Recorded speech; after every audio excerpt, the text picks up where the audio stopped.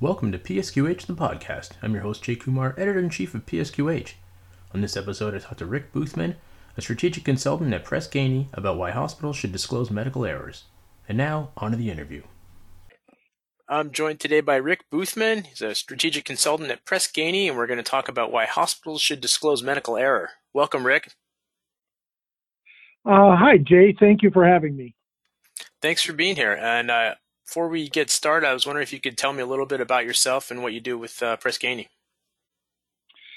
I'd love to. I started in professional life in 1980 as a personal injury trial lawyer.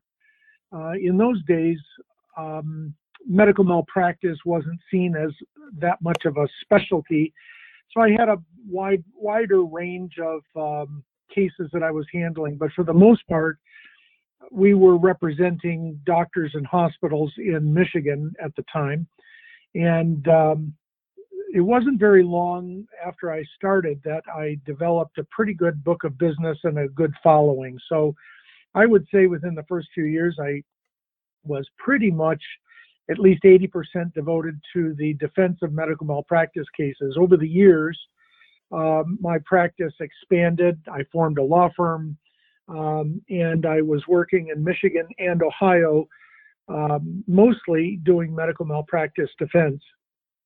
And during that time, one of my flagship clients was the University of Michigan, and I had represented them for some 20 years when in the year 2001, really through some serendipitous things that happened at the university, I had an opportunity to carry out what had been on my mind for several years before then. That is a better way of responding to the medical malpractice problem. I made a pretty good living as a trial lawyer on a lot of clinical problems and a lot of clinical characters that we saw over and over again. And it occurred to me, or it wasn't lost on me at all over those years, that nobody seemed to be really learning from the cases I was handling. Mm-hmm. So by the year 2001, I had in my mind a different approach, one that basically was founded on some pretty basic foundational thoughts, like why did the University of Michigan or any of my other clients really need a courtroom to figure out when they could have and should have cared for somebody differently and avoided the injury. All of my clients, especially the University of Michigan, were highly ethical, and they ultimately did what I thought was the right thing. As a defense lawyer, you have the luxury of sort of steering your clients toward what may be the right result. But it came at a very huge expense when you think about it. In those days, was not unusual to defend a case for 3 or 4 years. When I started in practice, it was as long as 7 years. Wow. And usually at 6 figures of out-of-pocket expense, even in cases that we won. But an even greater emotional expense to everyone involved, not just the patient, but certainly the caregivers that I was seeing in a graphic way. And as I alluded to up front, it occurred to me that we weren't really learning much from these cases, which we were seeing over and over again. So in 2001, I left private practice a bit naively, thinking that I could put a new process in place in 2 years. And I proudly told my wife and my partners that I would be back in 2 years. And 17 and a half years later, I retired from the University of Michigan in 2018, and then joined Press Ganey. Sorry, go ahead. Well, I was just going to follow up on the what was different about what we did at the University of Michigan. Mm-hmm. So at the University of Michigan, starting in 2001, I basically said to the university, you don't need lawyers and 90% of your claims to know when you could have and should have done better and avoided harm to your patients. On the other hand, medicine has a built-in ambiguity that it is possible to do everything correctly according to the standard of practice, according to prevailing best practices in medicine, and still have a bad outcome. And that doesn't necessarily mean that anyone did anything wrong. Human beings are widely variable. Medicine is always changing and being refined.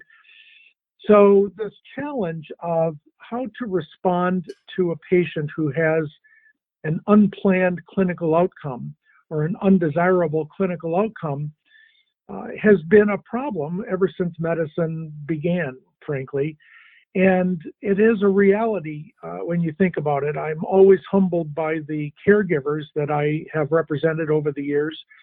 When you think about the fact that they stick their necks out every single day in an amazing act of dedication to work in an inherently dangerous business with inherently dangerous tools and medicines and practices like cutting into people's bellies. You can't do any of that risk-free. So how do you determine what is claims worthy, if you will, or what was an avoidable medical mistake versus doing everything right and still having an unplanned clinical outcome? That really became the key question. And oddly to me, for as long as anybody can remember, literally going back into the 17 and 1800s, the question and the challenge of dealing with a patient who's actually been harmed in the course of their medical care has always been relegated to the legal profession and, by extension, the insurance industry. But there are serious problems with that. And as I thought and saw over the decades that I practiced, the fact that nobody seemed to be learning very much from the claims that I was handling, a number of reasons for that kind of stood out for me. The legal profession is by nature and by intention an adversarial process. So the whole idea behind Western legal jurisprudence is really that when we have a dispute that parties can't fix or solve on their own, the way we handle that is really through a contest. We call that a trial. Right. But in every respect, that's what it is, right? And as a lawyer, I was never there when whatever the it is, happened. So I never knew really what was the truth and what wasn't. And 5 people can witness the same events and have 5 different memories of it only an hour later. So the law is actually a little humble in that regard and says the way we're going to solve these dilemmas that can't be solved otherwise is through a trial. And lawyers, guided by rules of ethics and rules of evidence, would marshal the evidence in favor of their clients and put it up for a jury. I mean, that's the general idea behind litigation. The trouble with that is the goal is to win. The goal isn't necessarily to find out the truth. Right. But all of the healthcare providers that I represented had a pretty good handle on really the truth. And instead of relegating this to the gamesmanship of trial lawyering, I said to the University of Michigan, you don't need lawyers to know when you've screwed up, and you are an ethical organization. I had 20 years of experience with them. We ought to just get on top of these things very quickly, because the other part of the equation was that I realized as a trial lawyer, I was part of the problem. By prolonging any conclusion, so if a patient gets hurt in year 1, and it takes anywhere from 3 to 5 years or more to even get a conclusion, there are a lot of obvious problems with that, right? We're putting other patients at risk in that interim.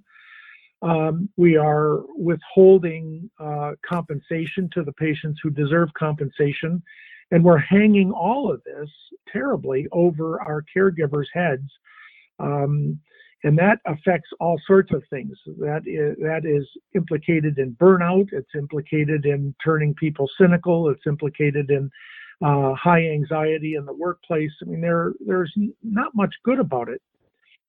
And then you complicate it with a financially driven insurance industry and legal industry that is mostly focused on avoiding financial loss.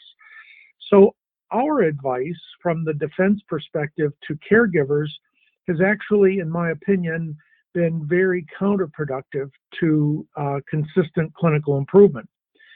When you, if you do this, ask these questions across the country of lawyers representing hospitals, I can almost guarantee you that their advice will always be the same in the setting of a patient who's been harmed in their care.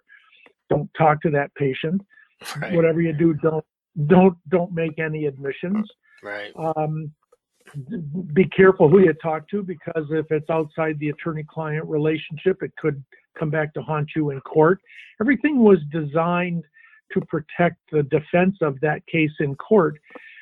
But what happens when you defend care we're not proud of? All we're doing is putting other patients at risk, putting other caregivers at risk, and prolonging any fix of the underlying problem to begin with. So I didn't feel that the status quo was doing any good for the clients that I represented. So at the University of Michigan, we borrowed heavily from a predecessor. The Lexington, Kentucky Veterans Administration Hospital had just earlier published an article on the benefits of what they called extreme honesty. Dr. Steve Kramen was the lead author of that piece, and he saw it as an ethical imperative. And knowing Steve, I can understand that. I saw it a little differently. I saw it as an integral piece of patient safety, that you can't fix a problem unless you acknowledge that you have a problem to begin with. And defending care we weren't proud of was certainly counterproductive to anything in terms of clinical improvement. So at the University of Michigan, I basically said a very simple statement to the healthcare providers there. I don't serve you well by defending care we're not proud of, and we certainly don't serve you well by stonewalling patients even when the care was appropriate. They deserve to have a full explanation. So we formed what later became known as the Michigan Model, an approach that said we want to know about untoward clinical outcomes as soon as possible, and we would get to the bedside and do three things right away. We would secure the clinical environment so nobody got hurt while we were sorting out what happened. We would support the patient and get to the patient's bedside and promise full disclosure or full explanation for what happened. But in the meantime, make sure that we were taking care of the patient's clinical interests and new needs. But we would also get our arms around the caregivers who were also traumatized by what happened. I mean, nobody goes into healthcare intending to hurt anyone. Right. So that was the first step, and the dealing with the patient was guided by three simple principles. First, if we injured a patient through unacceptable or inappropriate health care, it was our goal to move quickly and fairly to compensate that patient and do our best to make it right. But secondly, if the care was appropriate, we owed our caregivers full support because we were asking them to do inherently dangerous things every day. And then thirdly, and oddly, most controversial in 2001, the third principle was that we would hardwire learning from these events as quickly as possible. We were not going to wait until the conclusion of litigation before we even thought about that. That became known as the Michigan Model and was widely publicized once word got out about what we were doing. It was widely publicized with headlines like "Apology Saves Money," which I really bristled at because it was never intended to be a way of saving money. Although, as it turned out, happily, it really does save a lot of claims dollars. But that's the heart of this whole approach, which has now become known by academics as communication and resolution programs, CRPs. What was so the? that's kind of my story so Sure. far. So it's been 20 plus years. What I guess what was the initial reaction to it, to the Michigan model, and sort of how have organizations sort of have they accepted it as time has moved on? That's an excellent question, because the arc of the initial stories about this and where it exists right now is pretty dramatic. The first newspaper report that came out about what we were doing at the University of Michigan occurred in February of 2004 in the Detroit Free Press. And it was widely greeted with incredible cynicism and hostility. Yeah. In fact, the same month, I found myself on a program with the leading scholar in medical malpractice and clinical medicine. At the time, thankfully, I didn't know who he was, but after I presented my ideas and early data to polite applause, he got up and pointed at me and said to the audience, "This man will single-handedly bankrupt the University of Michigan in 5 years." Oh man. They since published, a group of authors published a seminal piece, I think it was in Health Affairs in 2006, making even worse claims that I would bankrupt the very foundation of medicine, modern medicine, because they believed that only 2% of medical errors ever found their way to a courtroom, so that if we were open and honest about this problem, medicine couldn't afford the fallout. Mm-hmm. That was widely believed as true, even though to this day, there has been no evidence that being honest about this actually costs more money. It's just the opposite.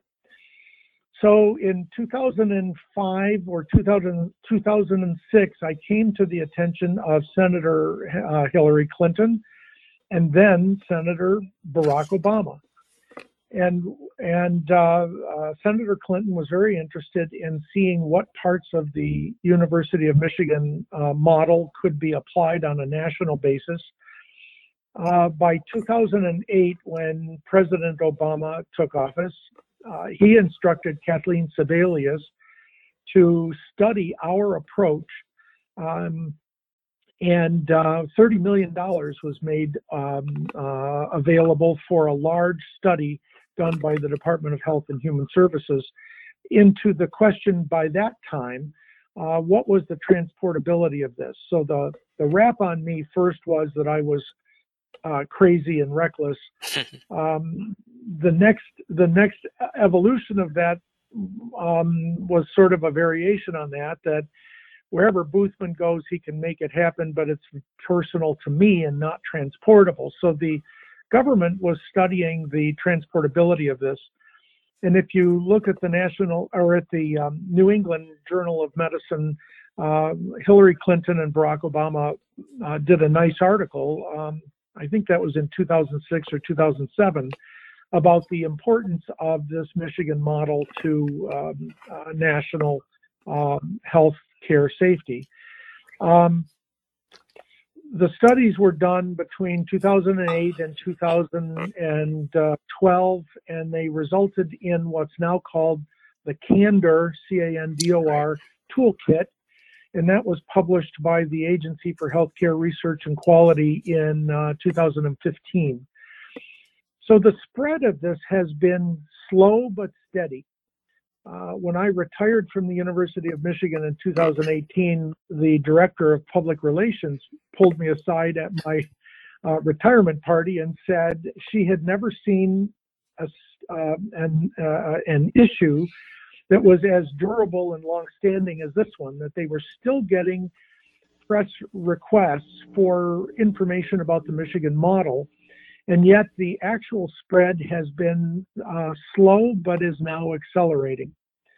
And I think there's lots of reasons for the slowness, and they kind of they're a mix of human nature and the fact that for literally centuries, all we have really known is a legal response to this stuff, right. To these patient harm. And I think that that's been part of the problem. But we're now seeing this accelerate. Yeah, but I mean, is it just sort of breaking through that traditional approach, that adversarial approach to, defending these claims? Yeah, I think on a human nature, from a human nature perspective, I think people, first of all, we tend to be short-sighted, and we tend to be risk averse, don't we? I mean, we call it fight and flight, and that's really what we've been doing. In the literature, we refer to the status quo as deny and defend. That's very apt description of what I was doing as a trial lawyer. I was denying all allegations of negligence and finding experts to support or defend care, even when my clients privately would admit that it wasn't great care. So that's the status quo, and it has, in my opinion, wrought a lot of harm to the efforts of clinical improvement and sheltered a lot of dangerous practices and sometimes dangerous practitioners. So the idea that we needed to be more honest and more forthright and more proactive about these things because humans' lives were at stake is really important. But I think human nature often worries more about the present risk rather than thinking about the long term, and that is a big part of the problem. How do you balance, obviously, the need for honesty and transparency and those kinds of things with, sort of the threat that, when there's something like, a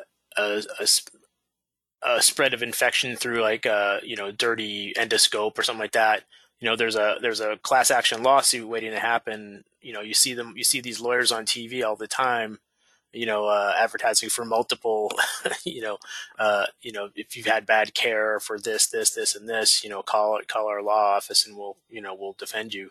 How do you sort of deal with, obviously you want to be forthright and honest, but how do you also protect against things like that can be used against you? Well, I think it calls for a change in mindset. So I actually confronted that in my career, and it literally was a client that came to me and said, we just discovered for 18 years we were cleansing bronchoscopes incorrectly. You can bury that. You can put that under the rug and hope that it doesn't come back to bite you. But there are a lot of problems with that. The shift in mindset, in my opinion, is that we have to see not getting dragged to the table to make it right as a cost, but instead as an investment. Because if I'm able to hide evidence like that, all I have taught my clients or the organization I'm working for is that it is all right to deliver substandard care to actually cause harm, and you'll get away with it if you have better lawyers or smarter lawyers. That works completely. That is completely counterproductive to the level of clinical accountability that is necessary to promote clinical improvement and ultimately high reliability and zero harm. So you can view it in all sorts of ways. Let me give you a good example from the very early part of my career. In 1982, a birth trauma case was assigned to me, and the delivery of the baby was fully 10 years before, in 1972. And it occurred at a community hospital, and it occurred because an obstetrician completely mismanaged what's called a shoulder dystocia, a baby that gets hung up in the birth canal because its shoulders are not coming through. And there are recognized maneuvers for handling that. This physician was quite incompetent. In 1972, shortly after the birth, a risk manager and an insurance representative approached this young couple that was not insured for their healthcare costs and traded a full release of claims in exchange for waiving the hospital bill, $12,000. That was in 1972. In 1982, the birth trauma case is filed, and I get it, and with instructions to get the case dismissed because of this release fully 10 years before. The court threw the release out because for a whole host of legal reasons, and I ended up paying a lot of money on that case on behalf of that client. But here's the scary part. In 1972, I'm quite sure that risk manager and insurance representative were doing high fives in the hallway because they thought they had dodged a huge financial train, right? Unfortunately, in the 10 years in between, that obstetrician accounted for 4 more birth trauma cases with a total of millions of dollars in loss, not to mention all of the heartache and all of the damaged kids. So how do you view these things? Is it really a good idea to bury these kinds of things and not confront them in a principled way? I don't think so. And I think we need to take a much longer view of this because the standard status quo has actually perpetuated the clinical problems, not fixed them.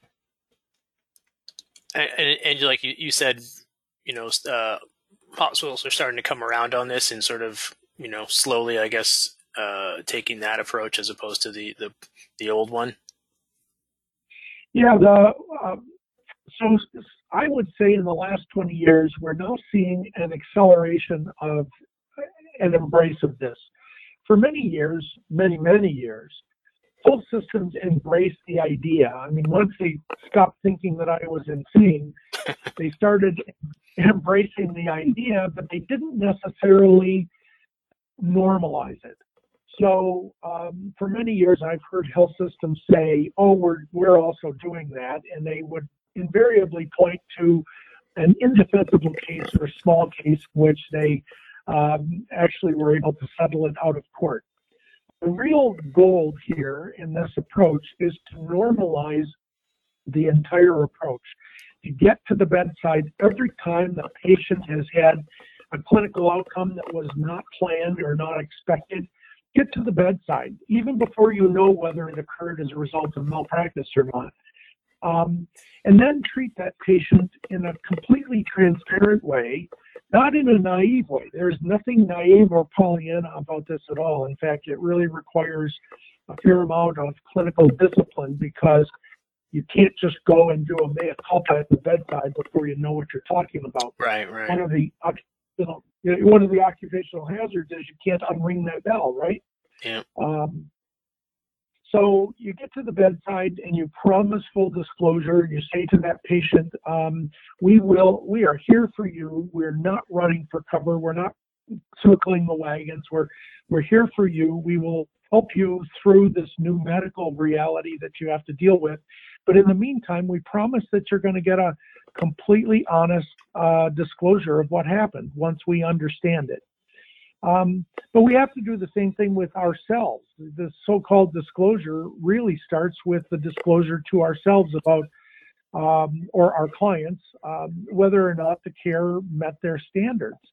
And that's the jumping off point. I mean, from that point on, everything should be about patient safety. And the idea of being responsible and accountable to an injured patient who deserves it is all part of that larger goal of accelerating clinical safety. So tell me a little bit about Press Ganey's Safety 2025 initiative and how this all ties into it. Well, I'm glad you asked because I was so pleased to become part of Press Ganey's repertoire, if you will. I would characterize it this way. If you think about Press Ganey, which started in corporate life, measuring patient expectations and patient satisfaction, but has expanded a considerable depth and breadth of expertise across the whole patient care continuum. So I think in terms of this timeline, it starts with all of us as patients and what do we expect from our healthcare, what is our experience, what our caregivers experience, and you carry that through high reliability and patient safety. The niche that I occupy, it has been a gap in most healthcare organizations, and that is, what do you do with that patient who is harmed in the course of their medical care? I had followed Press Ganey in my own consulting work. I had followed Press Ganey in 2 different client engagements and realized that the foundational principles underpinning high reliability and the search for zero harm were exactly the same that were underpinning my work in that small but important niche. How do you deal with a patient who's been harmed in their care? So the way I view this is that I'm offering and helping our clients complete that high reliability journey.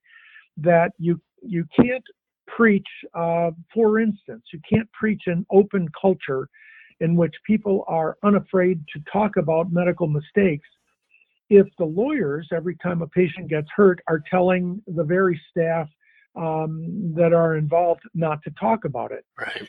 So all of these things have to be consistent with the foundational elements underpinning high reliability, which is really a search for zero harm. And that's where I fit in. And there's one other part we haven't talked about, and that is a different and proactive and principled view of peer review.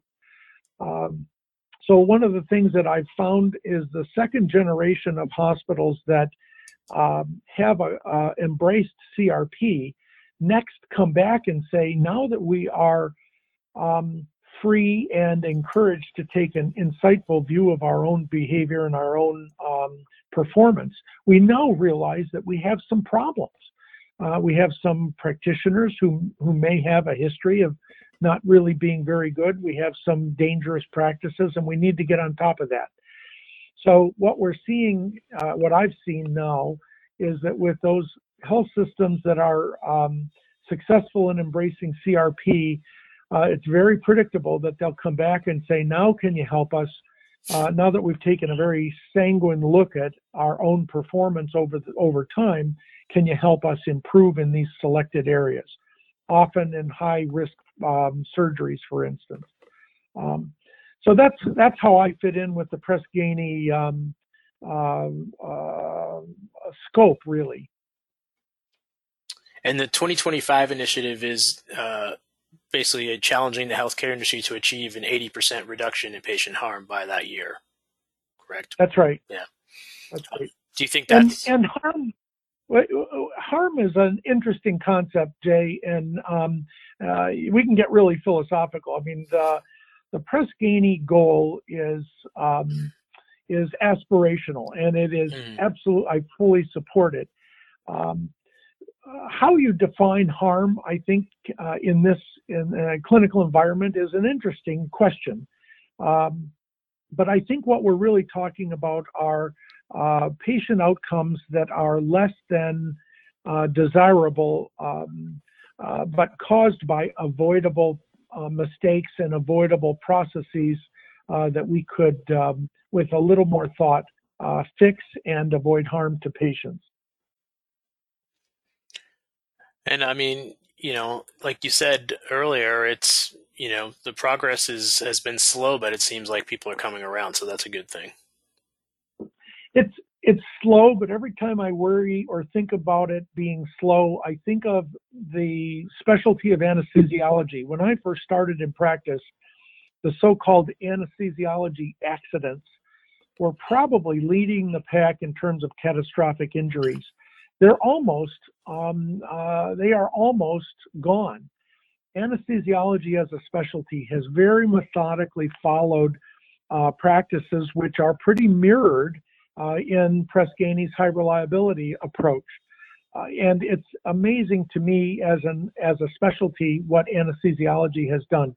So we're seeing the point of that is, yes, this is an unavoidably dangerous practice of medicine, but it is possible, and it's not unrealistic to think that we can get to a place where we can sharply reduce avoidable medical errors and injuries. Well, Rick, I want to thank you for joining me today. This has been very educational, and obviously you're doing some good work here. So keep it up. Thank you, Jay. Thanks for your interest. All right. That wraps up episode 48 of PSQH the podcast. Thanks for listening, and I hope you join me next time. You can find more information about the show and listen on-demand episodes at psqh.com. You can subscribe to the show on SoundCloud, Apple Podcasts, Google Play, or Spotify. Thanks again, and stay safe.